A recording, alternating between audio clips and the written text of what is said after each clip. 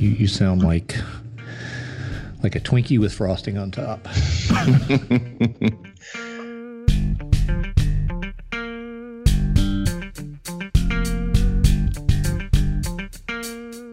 This episode is sponsored by Newbie RemoteConf. Newbie RemoteConf is a 2-day completely virtual conference hosted by none other than Charles Max Wood. If travel expenses are an issue or you just can't afford to be away from home for 2 days, then join us. It's virtual. This conference is focused on people who are new to programming who want to learn what the pros know, or just get a leg up in getting a job and getting into the programming community.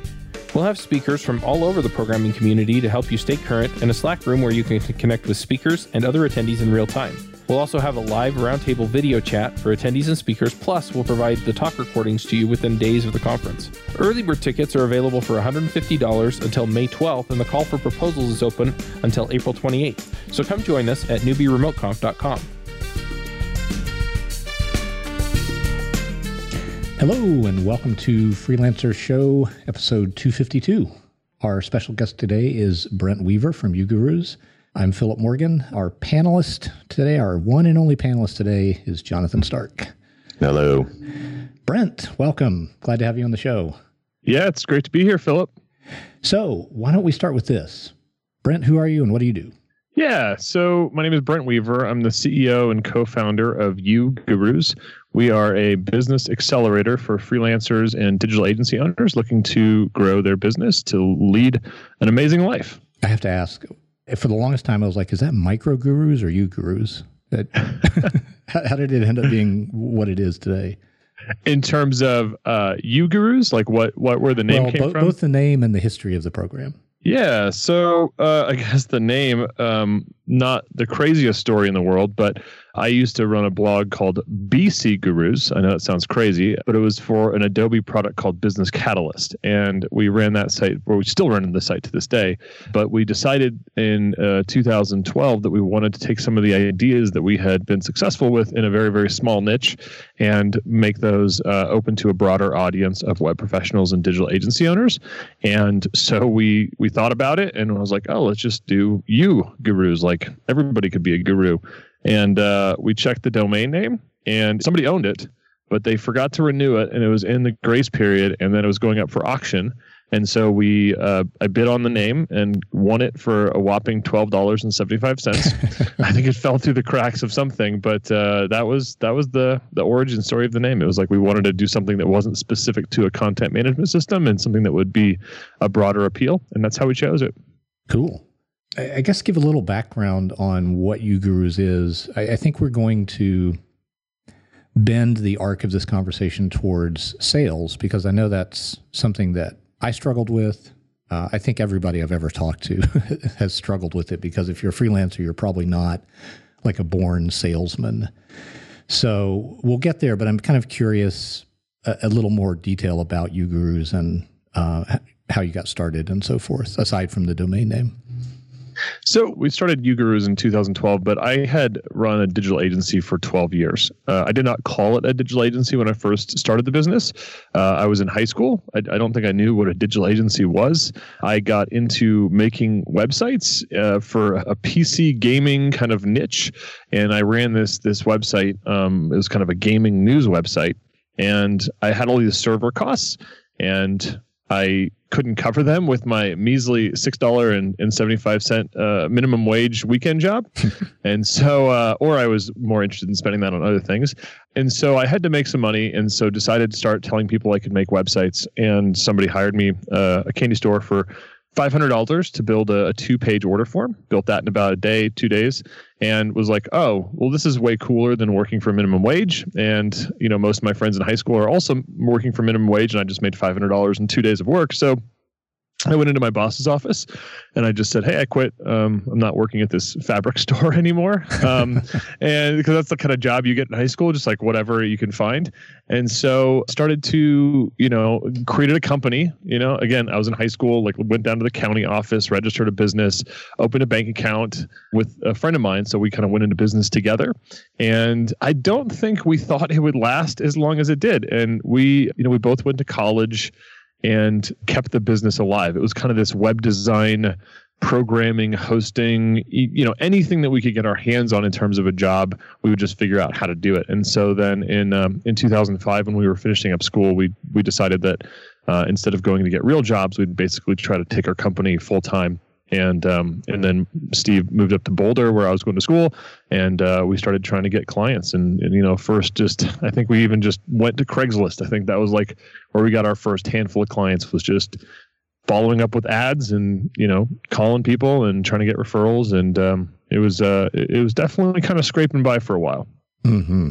Now I'm curious what Jonathan's first job was. My first job was mowing grass. Do Paper Routes count? It was Paper Route. Oh, absolutely. Yeah, I was an entrepreneur from the very beginning. The paperpreneur. That's always a good origin story. The paper route. I think people can imagine like the kid in like the rain and the sleet and the snow trudging uphill both ways. That was me. Big time New England paper route. It was very, very cold a lot of times, or very hot. It really depended. But then my first real job where I got a paycheck was a barker at an amusement park for the games. So like I ran the Can Smash game, and I would say, step right up for $1. Let's try your luck. Wow. Smash the can. Yeah. That's awesome. Yeah, it was pretty great, actually. I've been watching, and of course it just blanked from me, but some new HBO show about a comedian, and they introduced the idea of barking. And it seems like a really hard job to just like go up to random people and be like, come do this. And they kind of ignore you most of the time. Yeah, I had a blast with it. I don't know what that says about me, but it really, I suppose it makes perfect sense considering what we're doing right now, but I didn't have a problem with it whatsoever. Kind of enjoyed it. So when you're 15, you get your kicks however you can get them. I mean, before the fabric store, just talking about, first entrepreneurial ventures, because I think that's pretty common for most entrepreneurs. They have something where they went out and tried to make money. And I've tried to really think about that, because I had a rollerblade repair stand that did not go well once I had serviced the 4 friends I knew's rollerblades, and that was it. And there was not a whole lot of business coming by on the street. But then I think even in, I was trying to remember the very first thing. I think in 4th grade, people would make like those friendship bracelets. Mm-hmm. And I was like, oh, everybody wants these. So like, we got to sell these things. And I think that totally like voids the whole idea of it's a friendship bracelet. I was like hawking the friendship bracelets and like created like a little bit of a production line.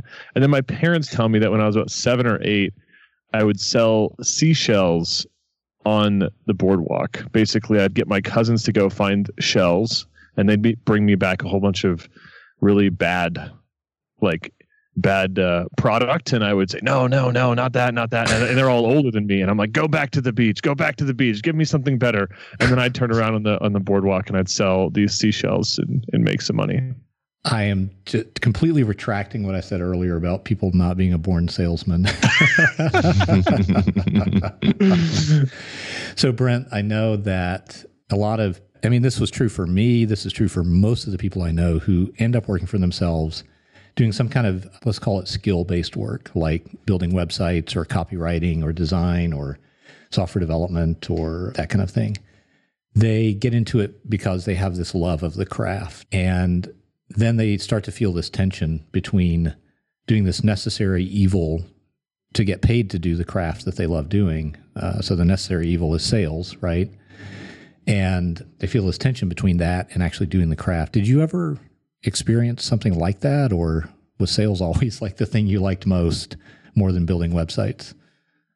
I like working on cool projects and with great people. And I think that in order to do that, in order to find really, really interesting things to do, big problems, I think you have to start to understand how to sell, or, the mechanics of it. And even though maybe I was had some of those tendencies of salesmanship and things like that, there was still a lot of mechanical things that I just did not do really well. And I think that was just a lack of good instruction and good mentorship around sales. So maybe my personality is more tilted towards persuasive speaking, or I think a lot of people are, to some extent, born salespeople. I mean, they, try to convince your parents to get you a toy or whatever. You have to figure out how to persuade, or some kids try to manipulate, or some kids, are great negotiators. And I feel like that That was probably me, but I think that there was a lot of times that I was really bad at that component. I think back to my first really big pitch, and it was it was in 2005. It was right after we finished school and decided to do the business full time. Or actually, because of this pitch, we decided to do the business full time. Went out to California. I got invited out by a nonprofit out there, and it was like $50,000 to $100,000 project. That was kind of the budget range that they had provided us. So we thought, oh man, this is our break. This is the thing. I mean, this is a huge deal for us. We were full time in the business. That we added it up, and if we landed the $100K deal, for us at the time, that would have been like a year's worth of runway, because we were just totally bare bones lifestyle at that point. So it would have been a really big deal for us, and it would only have been maybe a 3-month project.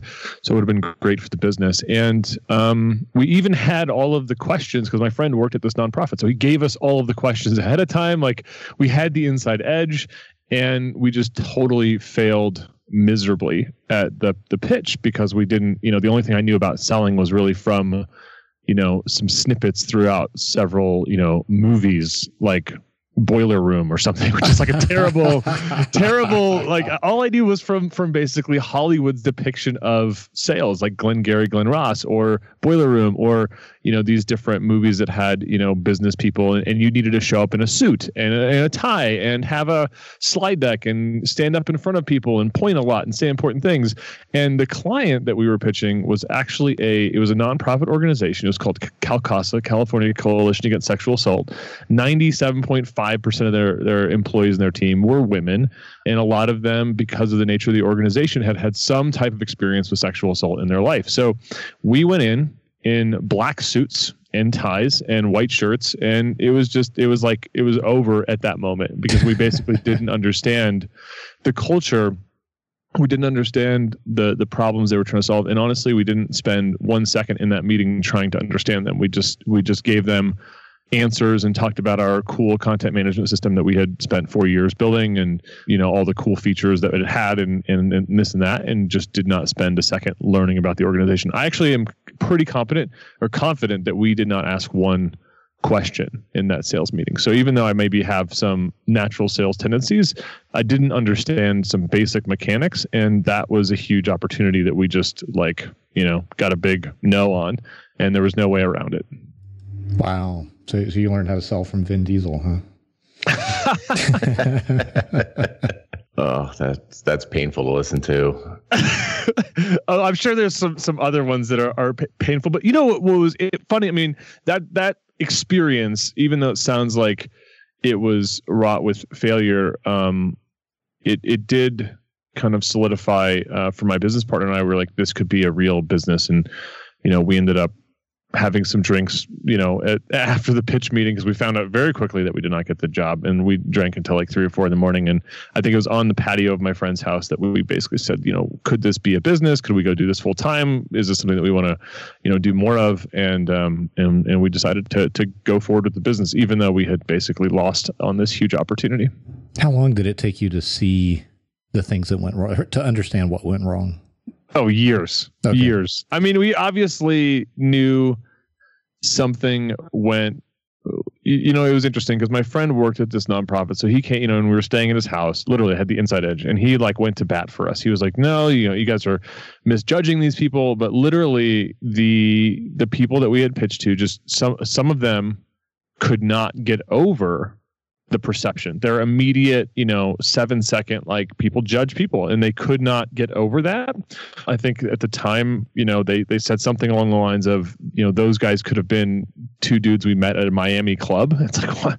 And no matter how smart we sounded, this, perception, this visual perception for at least a couple people in the room, they could not get over that. So we understood, I think at that point, maybe we screwed up, but I don't think I really even understood what the solution was, how to fix that problem moving forward, except to maybe not wear a suit ever again in a pitch meeting unless it was entirely appropriate for the audience that you were pitching to. So I learned that, but I don't think I really understood what I'd call sales discovery for years later, probably until around 2007, 2008 was when we started to really change our sales methodologies from the status quo process of client calls you, you pick up the phone, talk to them for an hour or 2 hours, and then you say, oh, great, email you over a quote, and then you hang up, and 90% of the time you never talk to them again. That's kind of the status quo process that we were engaged in. And it's not that it won't work 10% of the time. It's just that it's bad for the client. It's bad for their business. Ultimately, you're not bringing your expertise and your talent and your knowledge and wisdom to the table, and you're not providing enough space to really dig into the client's problems well enough to where, maybe the solution that they think they need isn't really the solution they need. And you can come in and provide that wisdom and expertise to them. And there's just some basic mechanics you should probably follow if you want to go that direction with your business and not be the commodity web designer, order taker type person.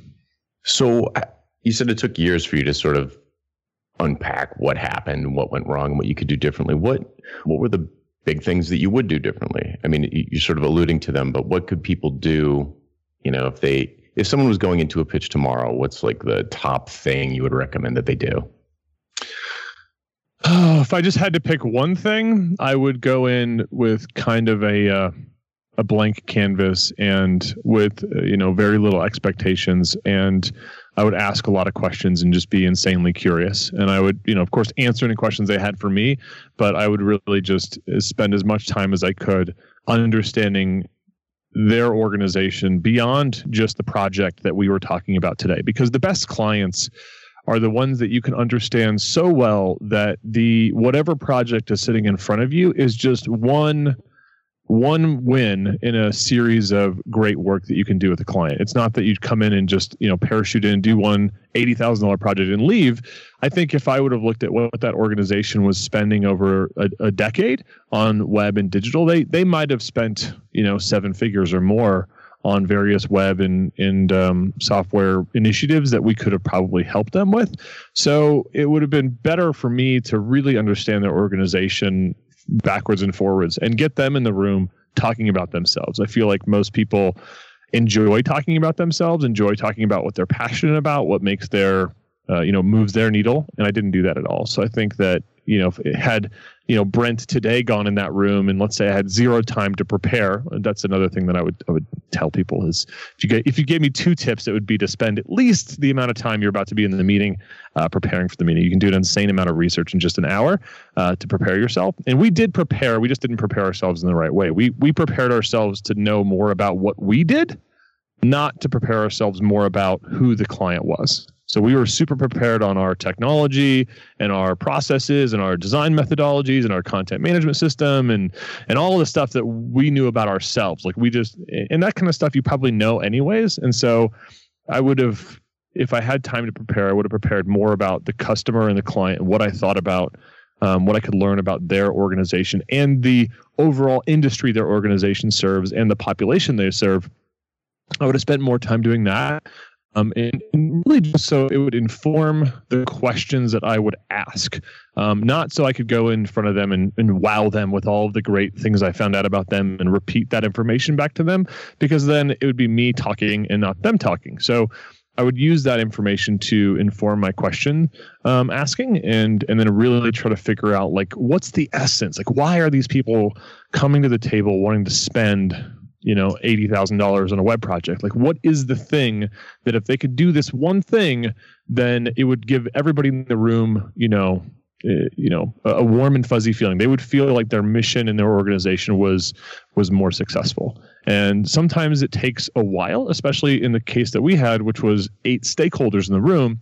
Each of those stakeholders have their own incentive and motivation for why they're in the room, how that website project is going to affect their department or the work that they do in the organization. And it really was my job to help facilitate that discussion, because they only knew, so much about web projects. This might be the one web project they do, for some of the team members in the decade that they're at that organization. And so they really don't have a lot of experience with doing this type of work, whereas I do this every day. I'm doing web projects all the time. So facilitating that discussion between 8 people. And most likely what would have happened is everybody by the end of that hour or 2 hours in the conference room would have been like, oh my God, we now know more about what we don't know, and we need you in this organization as soon as possible just to figure out, we thought we needed to build X, Y, and Z, but what we found out after talking to you for a couple hours that maybe we need to build X, Y, Z and ABC, or X and Y and B, or something else than what we thought. And that's a really powerful place to be at as a provider of services, whether freelance or agency. Preaching to the choir. That's exactly what I call it, a why conversation. It's like just go in there and ask questions and talk about yourself as little as possible. So I could not agree more with that advice. And so we have this boot camp program, and a lot of people come in and they say, well, just give me the list of questions. Or they say, can I just send this in a survey? And I'm like, missing the point. And, it's about being curious. It's about maybe not having all the questions ahead of time. And that's a really hard thing for people to understand. And that's where you become much more valuable as a consultant, and your hourly goes from, if you're charging $75 an hour right now, and you can learn, become more business savvy, and in a way become more sales savvy, your hourly rate can skyrocket into what I'd consider to be the consultant range, which is really that $200 to $500 an hour range, where it's not about pushing pixels anymore. It's about really that strategy stuff. It's about how are you helping them to do high value work to create high value impact in their organization, and that kind of insight is worth a ton of money and is never going out of style. Yeah, active listening. It's like you said, you can't really. I think there's a list of questions that you can create to kind of like kick off, like types of questions.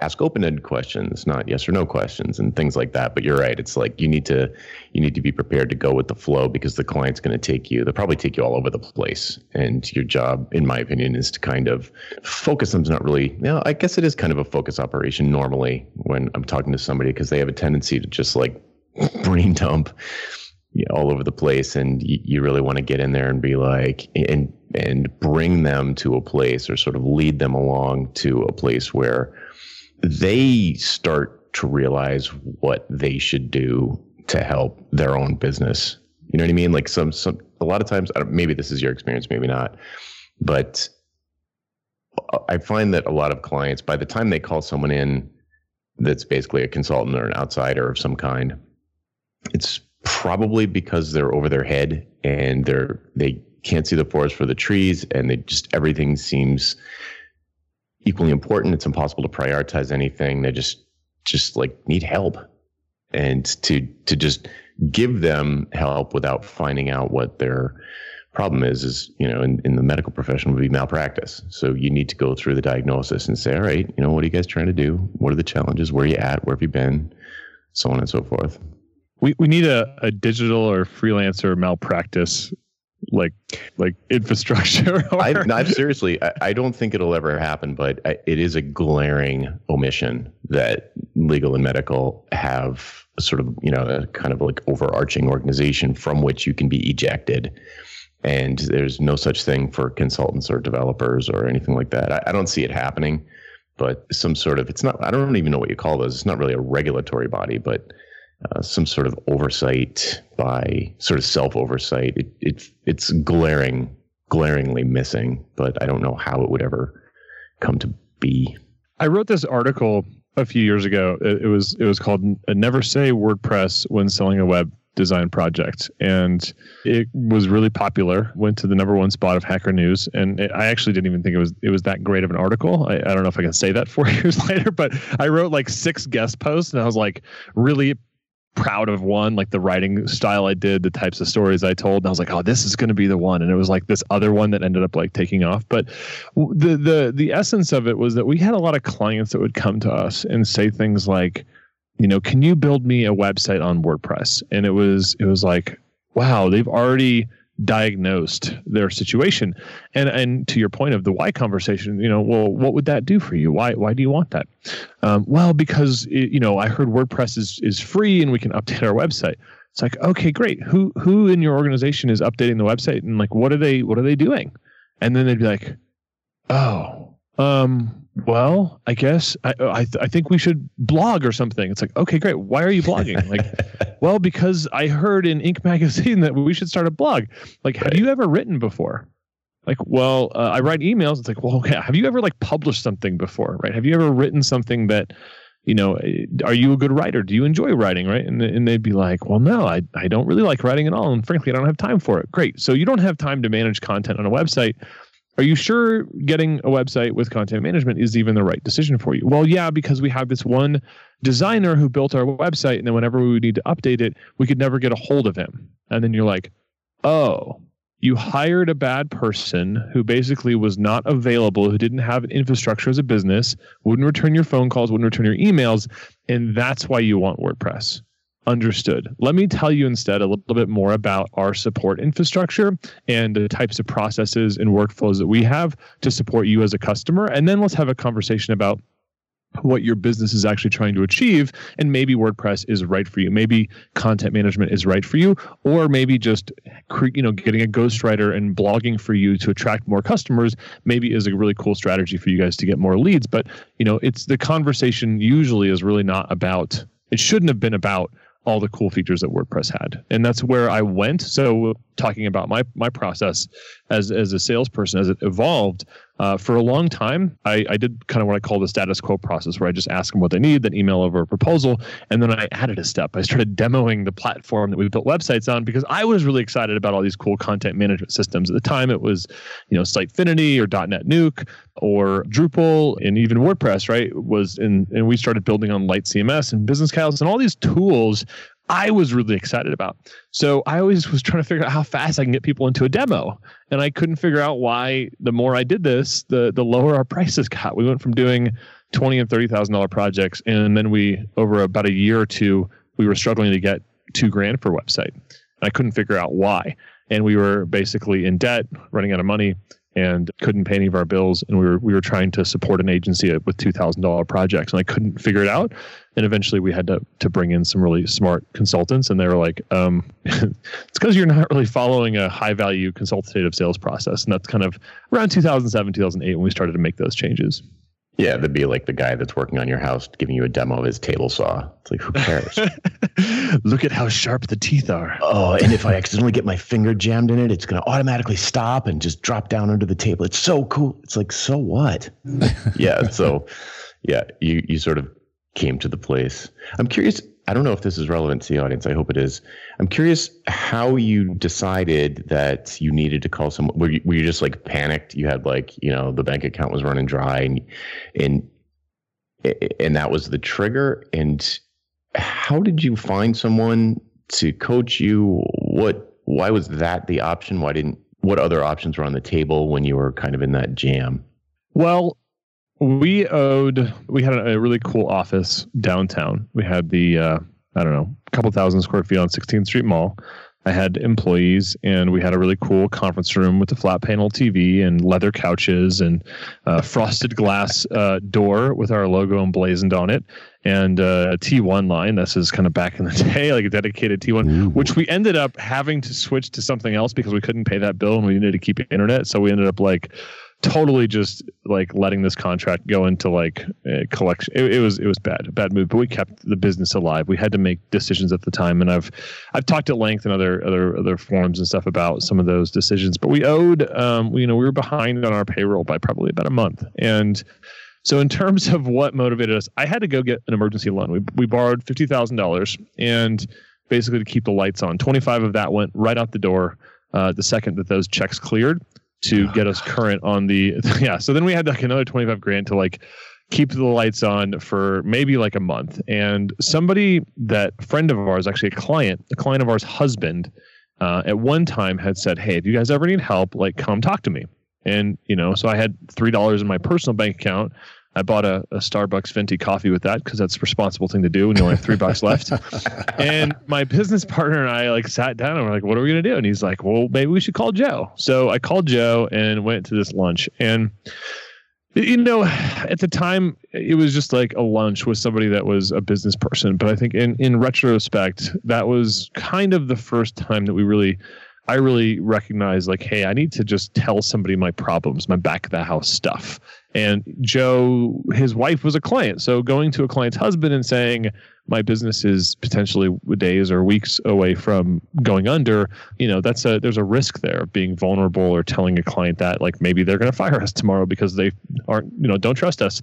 So I went out to lunch with him and basically laid it out all on the table of what was happening in the business. And he gave me just some really simple advice, and we started implementing that advice, and change started happening in the business. And we ended up doubling our revenue in the 12 months that followed that basic advice. And that was and we obviously there was more conversations with Joe besides just that one lunch, but he, kind of became the first person that said, let me kind of help you and give you some direction. He owned a multi-million-dollar software services business in Boulder. And so he kind of had some good perspective of really what are those things that are important versus the things that aren't. Because I was working 100% of my time. And most of the things that I was doing were not really they weren't creating the huge impact on the business. It was busy work. I was really, really busy. And one of the things I tell people is Joe told me to track my time. And it turned out I was spending about 20 hours a week doing unbilled support and training. This was the 15-minute quick update. It's not worth billing. It's not worth billing for that. It's only 15 minutes, right? Those add up over time. And they take additional time out, thought process. Like you only have so much brain power in a given day before you have to kind of refresh. And these little unbilled client conversations were soaking up a huge amount of my time. So then I kind of took, some of the tactical things I did was tracked my time, identified that there was all this unbilled support. And then I just handed that off to somebody else in my team and said, okay, every time you do one of these updates, you have to track it in the software and you have to basically bill for it. And so I was able to give somebody else that. And all of a sudden, there's, at the time, $100 an hour, 20 hours a week, somebody else starts doing in the business. That was $2,000 a week in support revenue that we did not have prior to doing that. And then I repositioned that time for myself in sales and marketing activities. And so that really started to fix some things, some of our issues. The other thing that we did was Joe was like, hey, you guys need to divide and conquer. At the time I was selling and I was managing projects and I was doing some design and development work, which I should not have been doing because I had good people that worked with me that every time I designed, they were like, oh, here he goes again. He thinks he's a designer. But at the time I was okay. Now I'm like bad. It's official. I can probably do stick figures at best. And so then I split up. My partner and I basically said, okay, he said, you should sell and Steve should, manage operations and manage projects. And, it's your responsibility to fill the pipeline as much time as you can spend doing. And then it's his responsibility. He needs to figure out how to deliver and delight. And so that was really, really helpful. So I think just seeing the results of mentorship for me changed my mindset around it. And so then every time I went to an event and saw somebody that was smart, that was talking, that had ideas that resonated with problems in my business, I would go up after them after the talk and I'd shake their hand and say, hey, great, I want you to come in and consult with me. And so what that usually turned into was $1,000 to $2,000 a month retainers for, consultants and just weekly calls of, hey, this is what I'm doing. What can I do better? And I kept that practice going for probably about 5 years. Just every time I heard somebody smart, I was like, cool, I'm going to hire you for maybe it's a month, maybe it's 6 months, maybe it's the guy that I hired to help me with my sales process. Probably worked with him for, I don't know. I mean, I still work with him to this day. We're just not on a regular retainer. But I still, every time I get frustrated with our sales process or issues we have around that, I say, hey, come in and, I'll pay him $1,000 for an hour-long meeting just because I'm like, cool, let's just help me figure this out because you have different perspective and different vantage points. So that practice helped us to at least double our agency's revenue year after year and ultimately led to us selling the business, for a successful exit. Awesome. Rags to riches. Well, riches to rags to riches. It's the best. There's a couple of things you said earlier on, Brent, that I'm real curious about. I don't know if you meant to do this. I don't know how this question is going to come out, but you appeared to link sales to persuasion. And do you see sales as a process of persuasion, or is that not really the right way to characterize it? Well, okay, so let's go back to like high school and writing a persuasive essay. So I have something or somebody, and I want to persuade them to go from, point A to point B. I think that at some level, sales has to have a persuasive element. Now, you could take that word persuasion and look at it as a manipulation, but I think that that's just, if you're not helping somebody do something that is in their best interest, that's going to be better for them, that's going to be healthier for them, that's going to create positive change in their life and in their business. If you know, as the consultant, as the product owner, that having this thing in their life is going to make their life better, then I don't think I'm sure that there are tactics that could go on the verge of manipulation. Like if somebody doesn't have money and you're trying to figure out how to, get money from them or take food off their table, then that's probably the line that's too far to cross. But I think everybody that ever buys something has to be persuaded on some level to get off the couch, to sign on the dotted line. I don't think you can sell without having some level of persuasion as a part of your sales process. You have to, Simon Sinek is all about that. Like, start with why. That's appealing to our, neocortex or whatever, and it's trying to appeal on an emotional level to somebody to persuade. So I think persuasion is an absolute ingredient. I don't think you can make a sales salad without the persuasion sauce. Mm-hmm. It doesn't stop with sales either. I mean, if someone has paid you to coach them, for example, you still have to inspire them, or call it persuade them, to take action. If you're persuading someone to quit smoking, it doesn't stop at the sale. You have to, they have to follow the materials or go through the course or go through the program. But I agree with the implication, which is that the word persuasion has kind of a negative, it can have a negative connotation. So maybe inspire is a nice way. Inspire them to. But this can relate well with people that are designers that have, if you've ever designed a logo for somebody, for a client. Let's kind of do a little role play and imagine I'm a designer and I go in to show Jonathan these 3 new logos that I've designed. And, I basically walk in the room and I just say, "Hey, John, I have these logos to show you. Here's number 1. Okay. Here's number 2. Mm-hmm. And here's number 3. My least favorite. How's that meeting going to go over?" Right. It's terrible.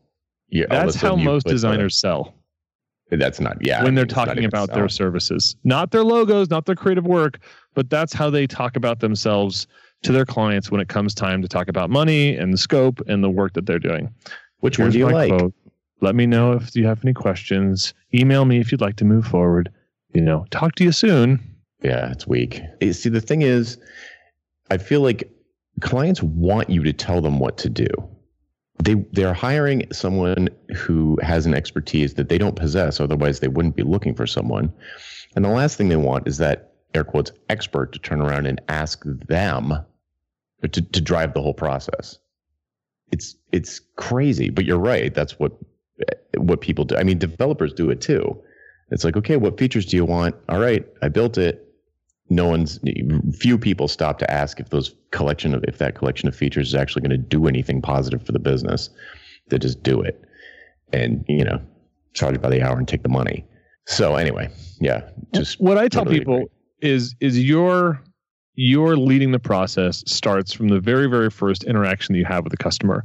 And if you lead the sales process, if you lead those interactions confidently and in the right way, and you illustrate that you do have a clear-cut process to lead the client through, and you call their BS when they try to go outside of your process. I mean, you can bend rules. This is not hard and fast stuff, but that training begins in the very, very first interaction. So when it comes time to present the logos, or to get feedback from clients, or to get them to show up to a regular project check-in meeting and all those types of things, when those types of clients, when you have project issues, to me, I look at the sales process as the trial period. Like, is this person willing to schedule meetings with me? Are they willing to return my emails and phone calls? Are they showing up to meetings? Are they excited about me leading them through the process? And if you get red flags in the sales process, it's like a gift. It's like you're getting to find out that this person is a client from hell in the first hour, 2 hours, 3 hours of time invested in them. And then on the flip side, if they're not a client from hell and you start to train them in your overall expectations of what you want out of your clients, that they show up on time, that they give feedback, they get you everything that you need on time, and they're open to your insights and your consultative expertise, then that's going to become a much better client. And once I really learned that methodology, we started to say no a lot. I'd get these red flags that I just couldn't get over. Even if it was a $30,000 or $40,000 project, I'd be like, yeah, but they went dark on me and they wouldn't schedule a meeting. And that to me is like a huge red flag. And if they ever did come back from being dark and they said, okay, yeah, we're ready to move forward, I'd be like, yeah, but we need to talk about something first, because I'm really freaking out right now because you went dark on me for a month and wouldn't answer my emails, and you didn't want to schedule time for us to get an update on what's going on. And that to me is a huge red flag, because there's going to be times in our project that I'm going to demand a lot out of you as a client. And if you're not going to be responsive, then I don't want you as a client. Yeah, I say that all the time. I say, if you allow clients to push you around in the sales process, why are you surprised when they push you around when the project is going on? It's like it's perfect. It's like what you just said is perfect. It's like those are huge red flags. People listening though are going to say, "Well, that's nice for you that you can choose, that you can say no to a $30,000 project, now that you're all successful and whatnot." But how do you do that starting out? Like if you're desperate for the money, you're like, I know. I was going to bring up the issue of confidence, not like Vin Diesel boiler room style fake confidence, or arrogance rather, but like there's all of this type of behavior on the freelancer or agency side of things is absolutely built on having confidence, right? Confidence in your process being not the world's number one process, but a competent process, right? And confidence that if you say no to this client, there'll be another one that is an even better yes. So, Brent, I'm curious how you developed that confidence. Sounds like you had it from an early age if you're bossing around the old kids, telling them their shell output was substandard. But you've also worked with, it sounds like maybe hundreds or thousands of people in your program. So what do you see being important in developing confidence like that? Well, I think the first is to know a process, or to be at least introduced to something that's a well thought through framework that has been used by lots and lots of people. But and I'll mention this later on in the program and actually give your listeners our web design sales kit. It was the first course that I made on sales, and it's a video course.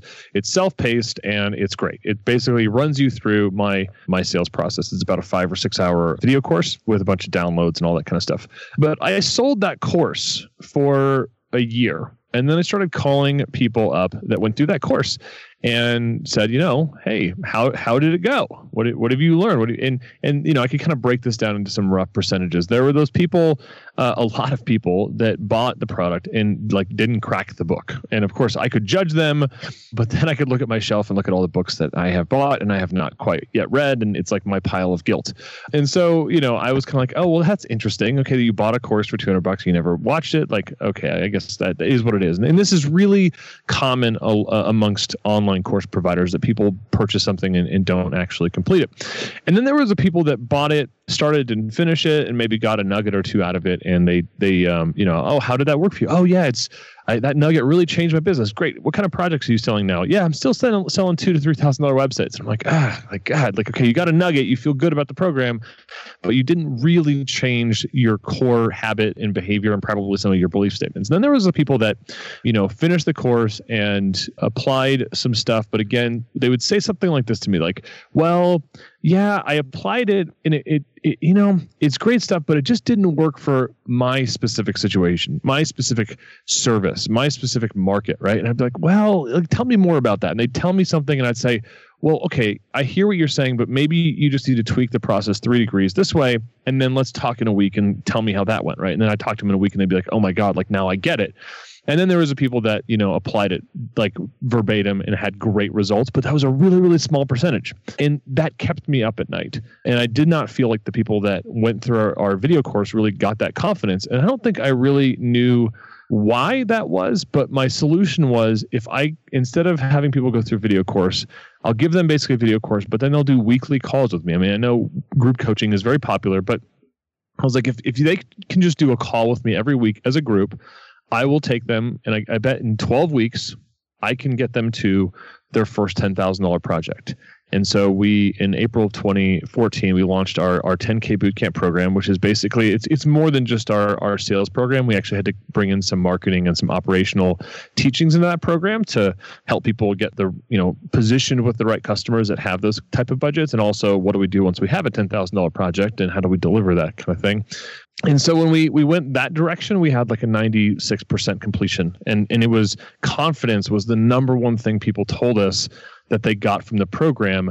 And I think the confidence really came from the human connection between you and a mentor. So people that are like you, have been through it. And when you have that little voice in your head that says, okay, I just learned this new process and now I have to go implement it with my client, there's that little voice in your head that says, nah, you should just do what you're comfortable with. Let's just do it the old way. Or let's just apply one of the 6 things that is in Brent's course. Let's not do all of it. And those little voices of trying, in your head, when it comes to trying something new, can really be debilitating. And so what we did in our program was implement some very specific methods for accountability, but also some basic coaching of unpacking the core issues so we can change the beliefs that ultimately change the thoughts, which change the actions, right? So we had to sometimes change the core belief. And one of those examples of a core belief is, what I do is not valuable. What I do is it's just not worth it, the money anymore. And I hear this from web designers all the time. Web design is a commodity. People can buy this for $20 on Wix. So why would they pay me $20,000? And that is a core belief thing that, I can give you all the sales methodologies in the world. And if you don't change that belief, then we can't get very far. And that requires us to ask you questions, probably get a little bit personal. And then the result of that is a changed belief system. And when your beliefs change, the confidence is an outcome. It's okay. We can't go in and try to fix your confidence. We have to change some of those core beliefs. And when we do that, the confidence is a result. People tell us in our exit surveys all the time, it's like, what's the number one thing you got from bootcamp? And they say confidence. Nice. I'm curious, you've mentioned a couple of times attracting the right kind of clients and getting leads. How do you guys recommend that people do that? Are there some basic things that are foundational that help with that sort of thing, so people could perhaps be in a position to say no to obvious red flag clients? Because if you're confident that you're going to get another lead tomorrow, and that if you take this bad one today, it's going to prevent you from working with the good one tomorrow. Is there maybe some basic direction you can provide there? I feel like I'm entering Philip's area of expertise, so he's going to probably hear whatever I say next and nod and be like pat me on the head and be like, okay. But so cute when they're puppies. Yeah. So this was kind of so people would say to us, when they were thinking about our program, or when I started to do some kind of customer development around creating bootcamp to begin with, and some of the problems I would tell people, do you have this problem? And one of the problem statements was, I can't sell a $10,000 project. So of course they would come back to me with, well, even if you taught me how to sell a $10,000 project, Mike, they're just 100% convinced that their clients today don't have the budget for a $10,000 project. So the problem statement for that was really, I can't get leads that have $10,000, right? So it wasn't just about, I have a lead and I can sell them. Now, what I would say is, most people, if they would implement our sales process, or even the right parts of our sales process that worked for their business, they could probably double or triple their average deal size without doing any more work. So if they're selling $1,500 projects, they could probably easily change the dynamics with just learning a little bit about sales to $3,000 or $4,500 without necessarily changing to a different market segment or changing their positioning.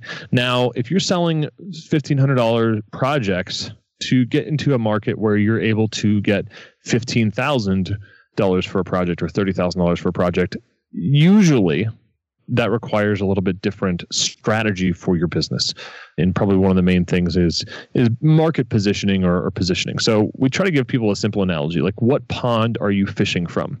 The leads you get today are the result of some activity. So this happened to me.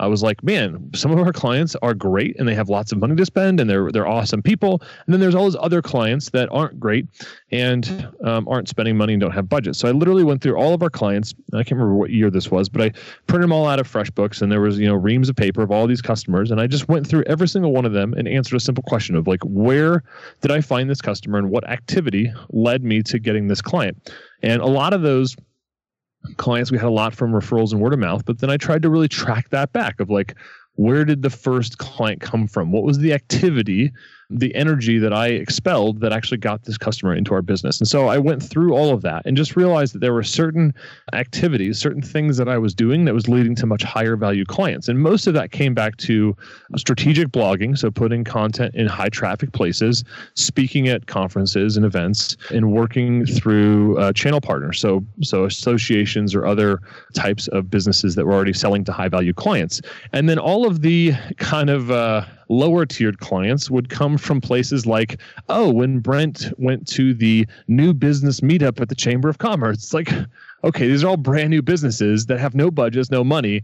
And yet I'd go to these meetings all the time to meet these new businesses thinking, oh, every new business needs a website. Well, the problem with that is that most businesses that were attending these things were brand new, had zero revenue, or they were in the low 5 figures in terms of annual revenue. Or I'd be going to random business networking meetups or things like that, or maybe even some Craigslist clients. So it was like realizing for myself that the activities that I was doing, they were the leading indicator to a lead eventually arriving. And so what we try to help people with in our program is just answer some basic questions, like look at your best clients, look at the people that have budgets.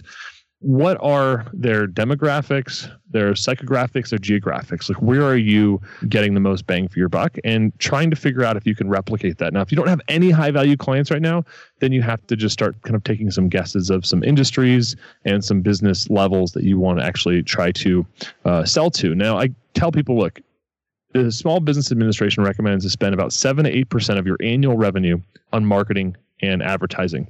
So you can do some really basic math, like the business that has $50,000 in annual revenue has about $3,500 a year to spend on all of their marketing and advertising. So if that's your client, if your clients are self-employed coaches that are making 30, 40, 50K a year, like the economics are just against you. You will never get a 20K project. Or if you do, that person is going to be so high maintenance because they're expecting this major investment to like quintuple their business. And they're going to be the worst client in the world because you're literally taking 50% of their revenue for one project, right? Versus when we would work with Breckenridge Brewery, which eventually got bought by InBev, Anheuser-Busch InBev, this was a company that was doing at the time before they got acquired $50 or $100 million a year. And then they became a part of a multi-billion dollar, consortium or whatever. And, budget was like never, like they wanted to make sure they didn't spend too much because they were responsible managers of their internal budgets. But for them, budget wasn't a major sticking point. They were much more concerned about the quality and the design aesthetics and the overall strategy and making sure they had the right team in place for their business. Like they were much more concerned about that stuff than they were about their budget. So, you have to start asking yourself the question of where do those people hang out? What are the types of events, conferences, trade shows, publications that those people hang out? And maybe you don't know the answer today, and that's okay. You just have to start asking yourself that question and then go invest your time in first figuring out where that stuff happens, and then invest your time in those circles of people. And I promise you, it'll change the game for yourself. Excellent. I could not agree more.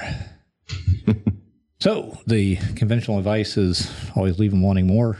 I know there's probably about 10 interesting avenues we could pursue to follow up, but I think we are going to wind it down and get to picks and then make sure that folks know where they can get in touch with you, Brent, to do that finding out more thing.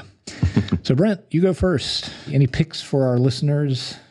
Yeah. Well, I guess if you guys have listened to me ranting and raving about sales this long and you want to know more, you can check out our website, ugurus.com. That's UGURUS.com. I mentioned earlier that we have that web design sales kit program. You can just shoot me an email, brent@ugurus.com, and say, hey, I was listening to you guys on the Freelancer Show and I want that free course. And so I'll give you that free course in a 60-minute strategy call just for free. No obligation there, and I'll try to get these guys a link to a page that you can just register at to do that much faster than emailing me, because sometimes people complain that I don't get back to them for more than 24 hours and they want the course right away. But you can always email me, brent@ugurus.com, for that free course, which I think people really enjoy. It basically walks through in much more detail everything that I talked about today. Nice. Jonathan, picks. Yes. First, I want to defer to you, Philip. Are you going to pick yourself at all this week? Because if you're not, I'm going to pick an interview I did with somebody. Yeah, okay. Thanks for checking. That was because that was my only pick. I'll leave that to you. I was going to pick that if not, because it's amazing. Next on my list, I will say that I was interviewed recently on a podcast called Cash Flow Podcasting. And that episode, part 1 of that interview went live. So if you're not sick of hearing me yak about this stuff enough, you can head over there to Cash Flow Podcasting and check out the most recent episode. Obviously, we'll link to it in the show notes. And also, I think on topic with what we were talking about earlier today about having that why conversation when you go into a meeting with a client, a sales meeting with a client. I recently posted an article called Fighting Butterflies, which was written the night before I went in to have a 2-hour meeting with one of the biggest credit unions in the nation, and the reasons why I wasn't nervous at all, and why really no one should be nervous when they go into a meeting, no matter how important it might be to their business. So I think people, it's very on topic for the conversation we had today. So I think people will enjoy that article. And that's it for me. Awesome. I have one pick. I do a monthly webinar series for folks who are on my email list. I call it Dev Shop Marketing Briefings. Last week, I had the pleasure of interviewing a woman entrepreneur and business owner named Pia Silva. And this is compatible because Pia had a story very similar to yours, Brent. She kind of went through that. I mean, it's startlingly similar, really, of like almost running her own business into the ground because she lacked some knowledge about how to do things right. Like you, she took really assertive action to change that. And I guess what's different here, she completely changed how she offered her services and went away from custom projects and went towards highly standardized, a very short time frame branding and marketing projects. And it totally revolutionized her business. In this interview, she walks through that whole process and then answers 60 minutes worth of what I thought were really great questions from the audience there. I record these things, I publish them to my website, and I'm going to link to that in the show notes because I'm just very pleased with how rich and informative and honestly inspiring that interview was. It's one thing for someone to say, well, here's what you should do.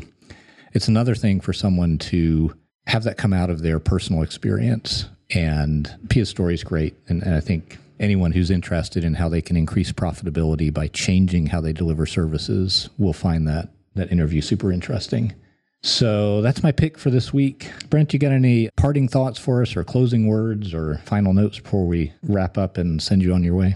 Well, I want to link to that interview now because I would love to increase profitability by just changing my services. So hopefully I can get that to you before this podcast goes live. Right on. I'm not sure I have parting thoughts. I think what you guys are doing with this show is really, really good. And I think if I've learned anything, it's to, find those people that you want to emulate or create businesses like, and, learn from them and reach out to them. I call it carry your own bag, that you should, contact people like Philip and Jonathan or myself if what I've said is, important to you or connected to you in some way, and create those connections. I think you'd be surprised at how few or how not often, I'm not sure if that's the right way to say that happens. I definitely, the people that reach out to me, I tend to spend a good deal of time with them and help them out in any way that I can.